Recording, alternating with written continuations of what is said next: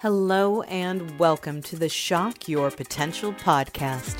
I am your host, Michael Sherlock. Each one of us holds great potential, and tapping into that potential is my passion and my mission. Shock Your Potential is a global leadership training company dedicated to creating positive, productive, and profitable workplaces. We develop, nurture, train, and guide leaders at all levels and at all points in their career.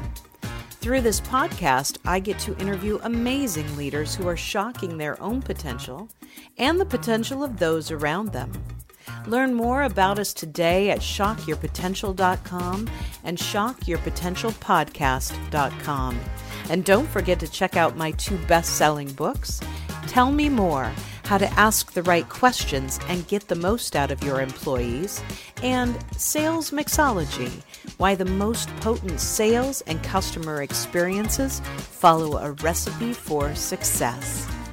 Join us now as we meet another great guest. And don't forget, subscribe, rate, and like us today. Thank you for joining me again on Shock Your Potential, my little business podcast where we talk about everything to help you reach your professional potential. And of course, I'm your host, Michael Sherlock. So joining me today is Terry Lancaster. Now, I'm going to let him introduce himself in a minute, but I just wanted to read a few things from his bio.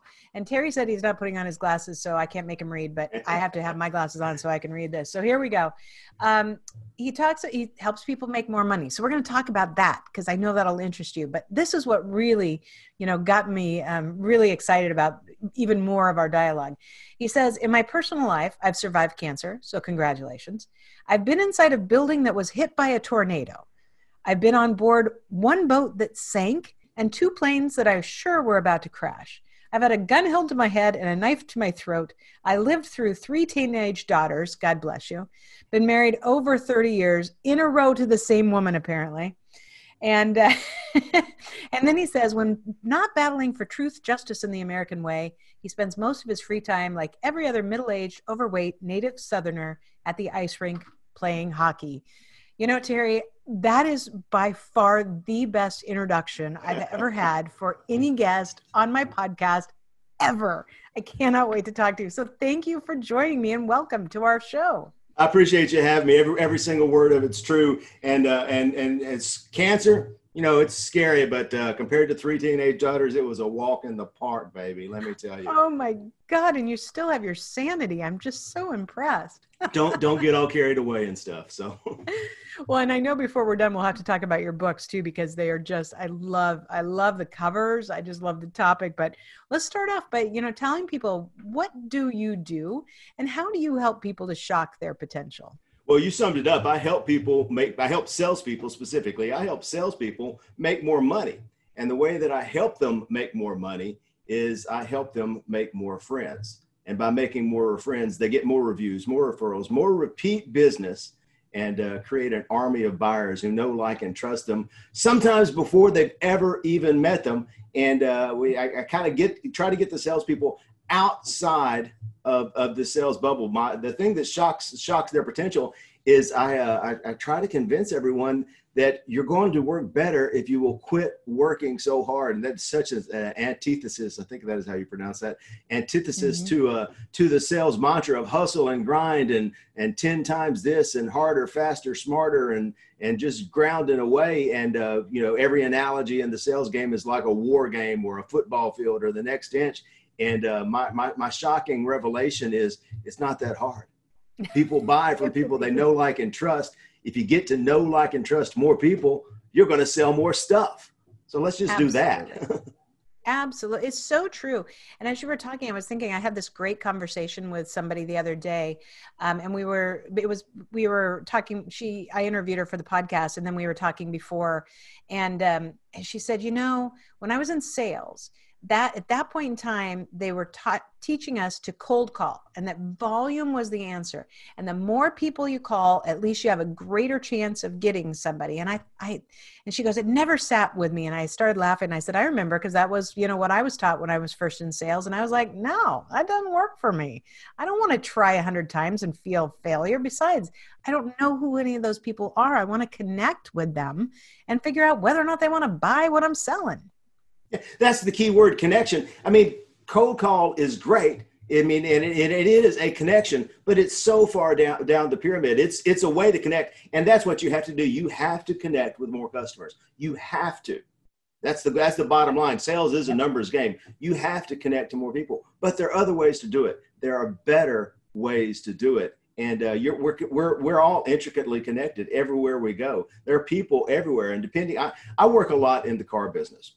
Mm-hmm. That's my primary vertical that I train in. I work with automotive salespeople. And the beautiful thing about the car business is every human being you've ever met is going to buy a car. If you sell real estate, every human being you've ever met probably one day going to buy a house or get a mortgage. Every human being you've ever met has to have insurance. So depending on your vertical, the world is a target-rich environment. And you don't have to cold call people. You just have to go out into the big wide world and talk to people. But what that means for most salespeople is you have to quit being a jerk. You have to be nice and be likable and actually be interested in other human beings and be interested in them instead of just whatever it is you're trying to shove down their throat.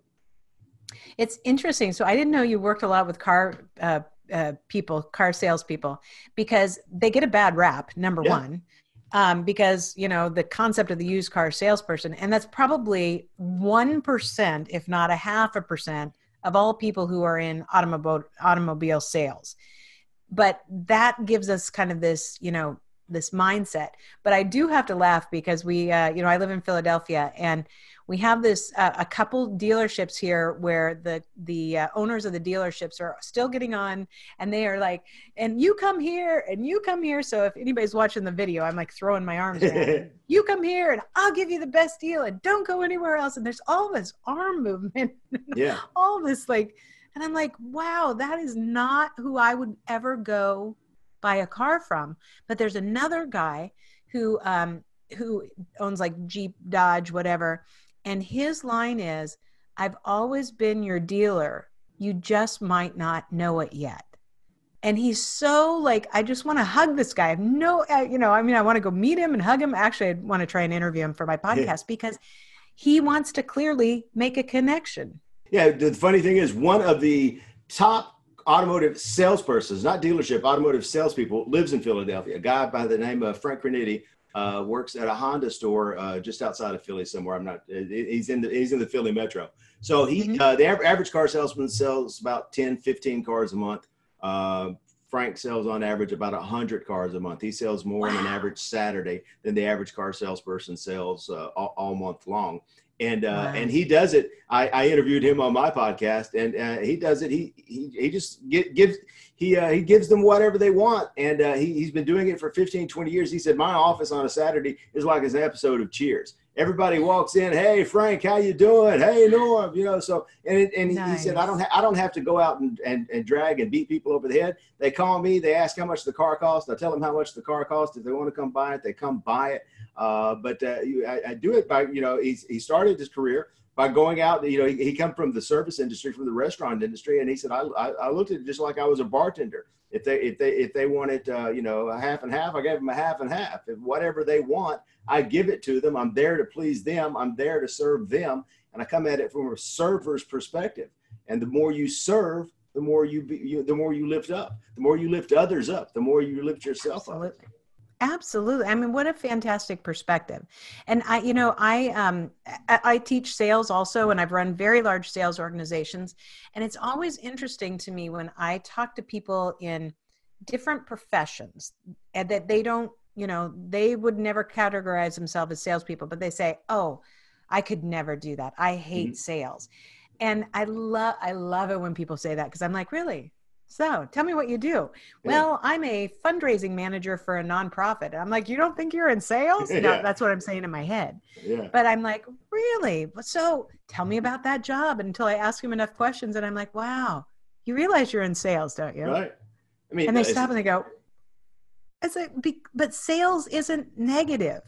It's not a bad Everybody's thing. in sales. We're all selling each other on something. Everybody. Your kids are the greatest salesperson. My 3 teenage daughters, winner, chicken dinner. They're the world champions, baby. And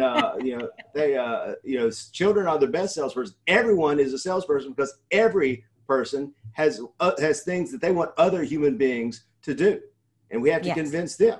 My wife wants me to take out the garbage. I want her to unload the dishwasher. We're negotiating all the time. Yes. Well, and even parents, I always say, if you're a parent and you ever had to convince your sick child to take medicine, that's a sales process. You're like, you're going to feel better. It tastes like cherries, you're selling them, you're negotiating. Absolutely. And the more you can make that personal instead of force it at them, I always talk about sales being kind of the culmination of what somebody wants, what you've got, what they need, and when it happens, when they get what they want and or need. And that it's just a transaction. It's just the movement to get somebody where they want. But if we assume that it's because we're trying to get them to buy something they don't want, well, then that isn't sales. That's coercion or that's force. So it takes so much away from the pure basis of helping people get what they want ultimately. It's thievery. If you spend your days trying to talk people into giving you money for stuff that they don't want, that's theft, pure and simple. Your job is to find out what they want and find out the best way to give that to them and get paid in the process. Yes, absolutely. Well, so now tell me, so you are like a speaker, a trainer, you're working with companies. So how do you help them through this process to shock their own potential? Well, first of all, they have to find their own potential. And my biggest revelation for me was I have a college degree in English, and for 30 years I thought this English degree was a worthless piece of paper. I got out of college the day I got married the week after I graduated from college, started a new job the week after that, and went directly into sales and put my English degree in a desk drawer and never thought about it. And suddenly, about 5 or 6 years ago, I realized that the sales world had been turned upside down. For 1,000 years, for 2,000 years, for 10,000 years, probably, if you were a salesperson, if you were selling anything, all you had to do was let people know that you were selling it, and they had to come to you to find out about it. If you owned a silk stall selling the finest silk in a Rome marketplace, all you had to do was put out beautiful silk out in front of the marketplace, and people would come in to find out, because they don't know anything about the silk. They don't know anything about the Silk Road. They don't know about the thread count. They don't know about the camels who gave up their life carrying this down there. They don't know nothing about nothing. And if they want to know anything, they have to come to you.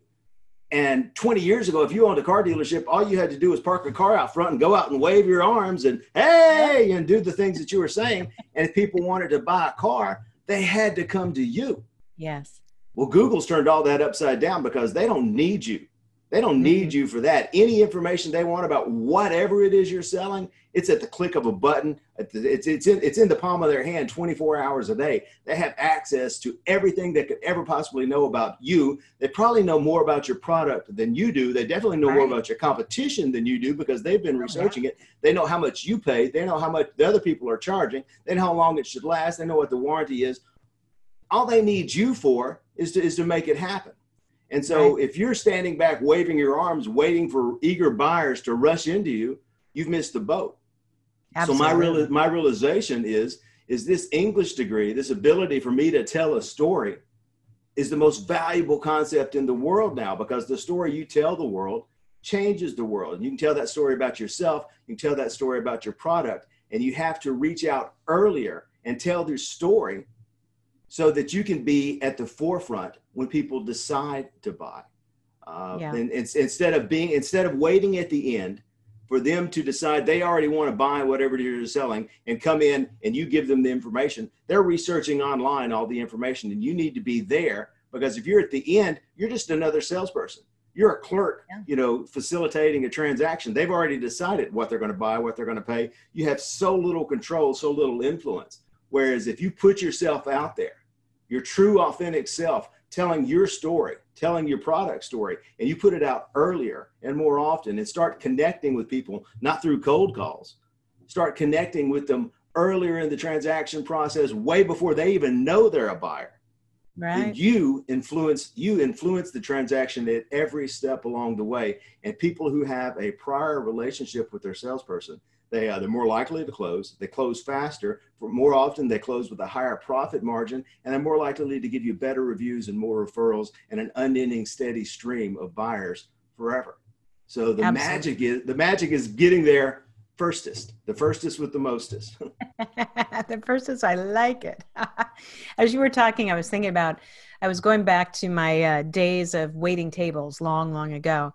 And one of the things that I was most proud of, when I was doing this, is that I had the highest dessert sales of any server in our whole 3-restaurant chain. And, one day, one of the managers was like, how do you do this? Why do you have these sales? And I went, I don't know. I really didn't think about it. So he started watching me, apparently. And so the next table I went up to, and now I remember, because afterward he said, that was brilliant. And I was like, I didn't even think about it. But I knew that if I sold at least one dessert at every table, that my tip was going to be higher, because people are tipping off the whole thing. And the desserts were, like $6, $7, $8. So, you want that extra 80 cents, or, $1, whatever. And so I remember I had gone up to this table, and I was like, they had all eaten, they were like 4 ladies, and they'd all eaten salads, and they all had iced tea. So it was lunchtime. So I'm thinking in my head, I'm like, this is not going to work. But I walked up to the table, and instead of saying, is there anything else I can get you or whatever, I said, or, would you like dessert or see the dessert menu? I said, I kind of put my arm down on the table, and I leaned in, and I said, molten chocolate lava cake. And they're like, what? And I said, so we start with this warm, dense chocolate cake. And when you put your fork into it, this melted chocolate just oozes out all over the plate. And then, so I went into this whole thing, how we topped it with ice cream, and we, did the hand, whipped cream, and, just toasted the almonds. And they're like, yes, please, we'll have 2. Yeah. And, what she's having. Exactly. But I knew that just offering dessert or even, asking if there's anything else that you want, it closes off options. But to your point, I wanted to tell a story, not just would you like dessert, but let me tell you what dessert is all about. Now you run a risk if they don't like chocolate, you might have it come up, but if they're interested enough, they might say, well, we really don't like chocolate. I'm like, let me tell you about the Huckleberry Tall Cake. Mm-hmm. And then as you engage, people lean in more. And even if they're still not ready to buy, then you have left an impression. And that's, I think, to your point about how you get to not only the first sale, but repeat sales, is we leave an impression with people. Well, you 2 things you mentioned there. You tell a story. You have to tell a story. Human being think in stories. We're bombarded with facts and figures and 10,000 points of information every day. Stories stick. Stories are what feed the bulldog. So you have to tell the story, and you have to sell the sizzle, not the steak. And the other thing is you have to start conversations. So many marketers specifically, they're cramming facts and figures down, and they're trying to leap ahead to the end phase. And the whole point of everything that I do is just starting a conversation. If you can get a buyer to engage in a conversation with you, they don't even have to be a buyer. If you can get a human being Absolutely. To engage in a conversation with you, that's a chance for you to leave an impression. That's a chance for you to tell a story. That's a chance for you to stick in their mind, to shock your potential, because by becoming this thing, you mentioned my book, Better Self-Help for the Rest of Us. There's the cover. When my book came out, what shocked me was I released the book really it's not a sales book. I released it for my own intents and purposes, just because it's something that I wanted out there. And the book came out, and I sold it, became a #1 bestseller. I was, wow, that's a thing. And all of a sudden I started realizing that people that I hadn't talked to before now wanted to talk to me. I went to I went to a Christmas party, family Christmas party. My cousin's a couple years younger than me. We used to eat dirt together, run around playing in mud puddles, all this. And my cousin, who I've known, a normal childhood. My cousin, who have known since birth, all of a sudden wanted a copy of the book and wanted my autograph. autograph. Dude, you've seen me eat dirt. Why do you want my autograph? Because I wrote the book. Because now I'm the author guy. And the story you tell the world changes your world. So you have to tell the story. You have to connect with the human being, and you become this thing in their mind. And you have the ability to control this idea of you. A lot of people talk about personal branding. And I hate the term personal branding, because that's like, it either reminds me of that you're a cow getting burned right on your rump, or you're a pack of cigarettes, with a logo and a trademark on it. But personal branding is really nothing more than reputation management. But we're not in charge of our reputation. Our reputation is what other people think about us. We have absolutely nothing to do with our reputation. It's 100% what other people think about us. So in order to have any kind of personal brand at all, you have to engage in conversations with other human beings to plant this seed in their mind of who you want them to think of you as. That's your personal branding. That's your reputation. And it all starts with entering into a conversation. Yeah, I believe that this absolutely. In fact, I have one of my video lessons that is in my app, and it's called Got Brand. and it's really about, the first question I say is, what do people say about you behind your back? And what do you want them to say? And what is the gap how are you going to create the bridge between what they're saying now and what you want them to say? And that's how you control your brand message. Because absolutely, you think you can control it. And I think there are definite ways you can. You have to be able to say, I wonder what they're really saying behind my back, and be comfortable if it's not exactly what you want it to be. Well, people are always saying stuff behind your back, and so you don't worry about that. All you can worry about is the story that you're putting out there, the tale that you're telling, and that's the bridge. The bridge between who you are and who you want to be is the story you tell today to get you there. Absolutely, absolutely. So, tell me, is there an incident in your life, like a professional lesson, that really helped you to shock your own potential along the way? Well, I think the book was really the turning point in my life, and when the book came out. And it's been 4.5 years now since the book came out. And all of a sudden I started seeing, I started showing up on Google at different things. And that's the realization that I think that I can control that story, that I don't have to be this person or whoever I thought I was, or whoever everyone else thought I was. I wrote the book because I was middle-aged, overweight, underachiever. And I decided that wasn't who I wanted to be anymore. So I started exercising, and I quit drinking, and I changed my story. And in the process of changing my story, I changed my life.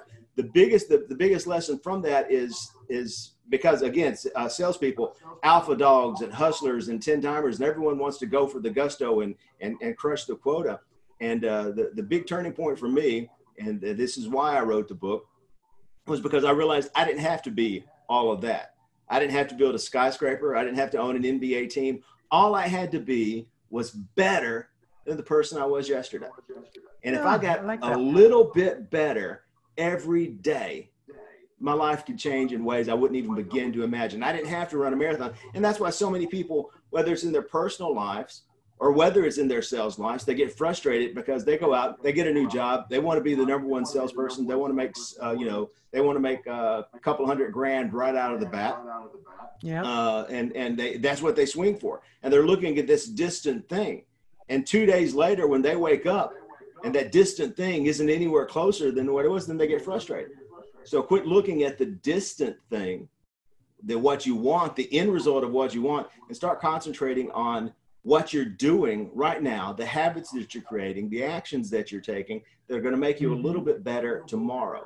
If you get a little bit better every day, the distant stuff will definitely take care of itself.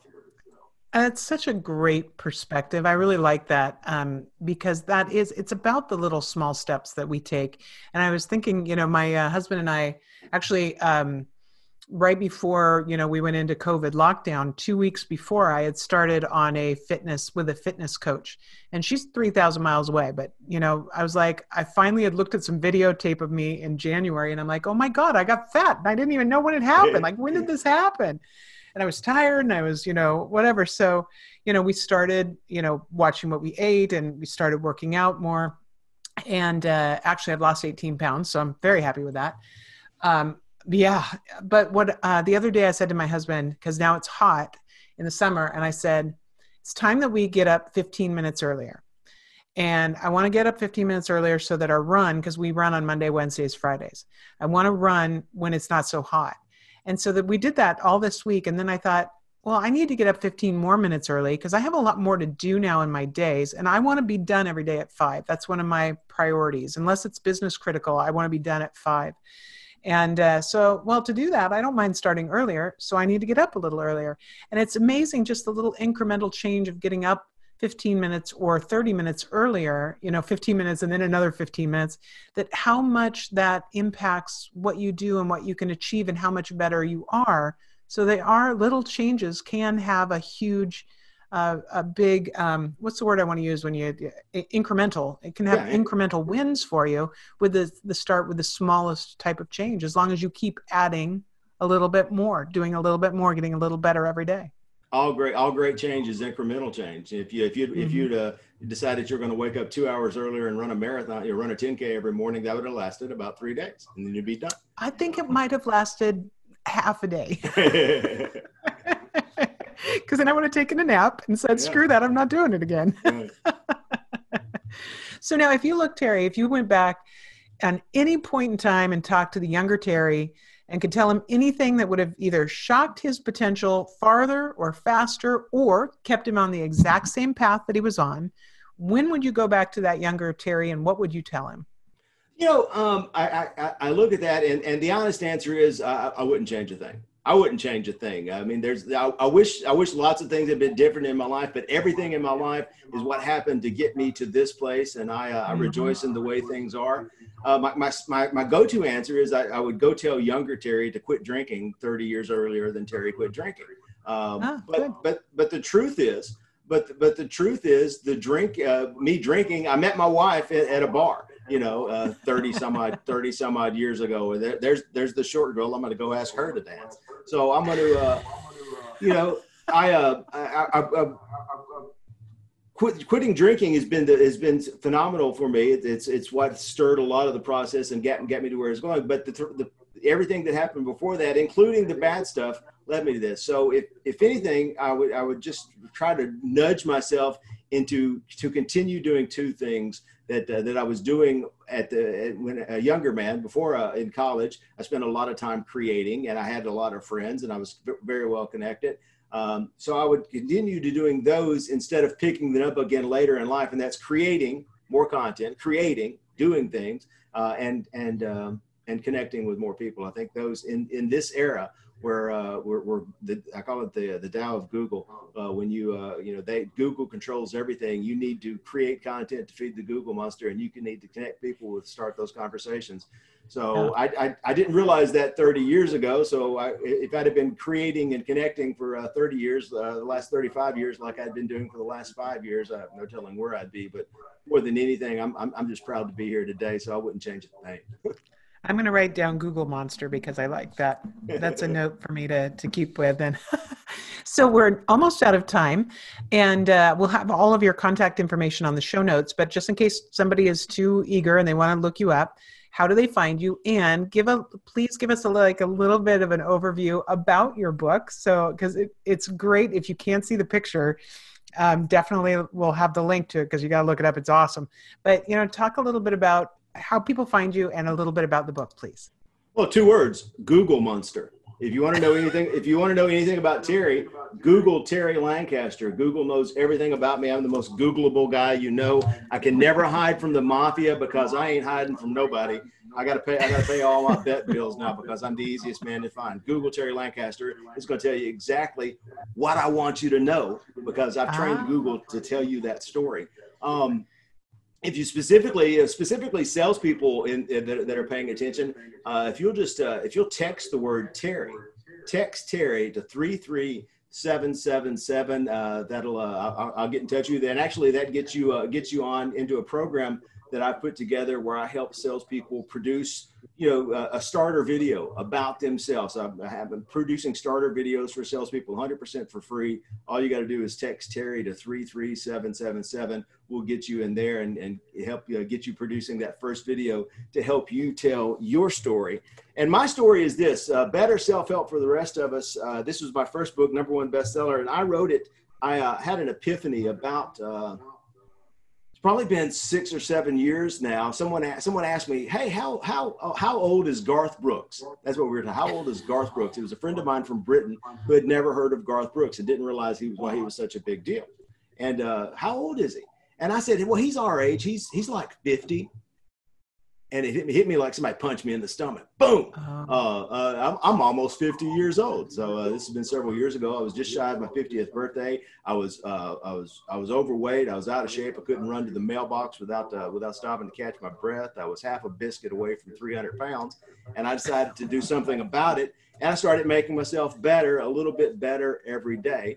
And along the way, I started blogging about it. And this is the book that came out of that, the changes that I made in my life, from eating real food to exercising. You said you're out running Monday, Wednesday, and Friday. Yep. I'm like Forrest Gump. Forrest Gump. I started running on December 1st, 2014. Started running, and I've ran every day since. Every single day. I have some friends like that too. Every single day I've ran a mile for the last 2,030 some odd days. Nice. I missed one day. in there. So I've got 500 days. 500 days on my current streak. I ran 1,400 something and I missed a day, and then I'm on 500 something, but a little over 2,000 days altogether. I run. Wow. This is the story of how that happens and how you can make those changes in there. And one of the chapters in the book, and this is how you and I got connected initially, was that one of the chapters in the book is about training your brain, because everyone knows they have to go to the gym, they have to exercise, they have to eat right, but very few people are talking about using meditation in order to make yourself better. And so there's a chapter in the book about training your brain and convincing your brain to stop all the BS that's going on in it 90% of the time. And this is an amazing tool I've discovered for salespeople, is if you can train your brain to be present right here, right now, at all times, that's the greatest sales tool you'll ever have. Because if you're sitting in front of a prospect right here, right now, and you're 100% present, it changes everything. Absolutely. And you don't need to go buy that off the shelf. It's already on your own shoulders. That's right. Yeah. All I need to do is close my eyes and breathe. There you go. I love it. Terry, this has been fantastic. So before we go, do you have any last words of wisdom or pearls of advice for my listeners and viewers? Make more friends, sell more stuff. That's all it is. Just get out there, connect with people, be more human more often, and keep spreading the love. You spread the love, everything else take care of itself. Be more human more often. Now that is an excellent quote. I love that. Thank you so much, Terry. It has been a pleasure. I look forward to staying in touch with you. Thanks, Michael. Appreciate you. Thank you for joining us on another episode of Shock Your Potential. Please remember to subscribe, rate, and like our podcast. And for more information, find us at shockyourpotential.com and shockyourpotentialpodcast.com.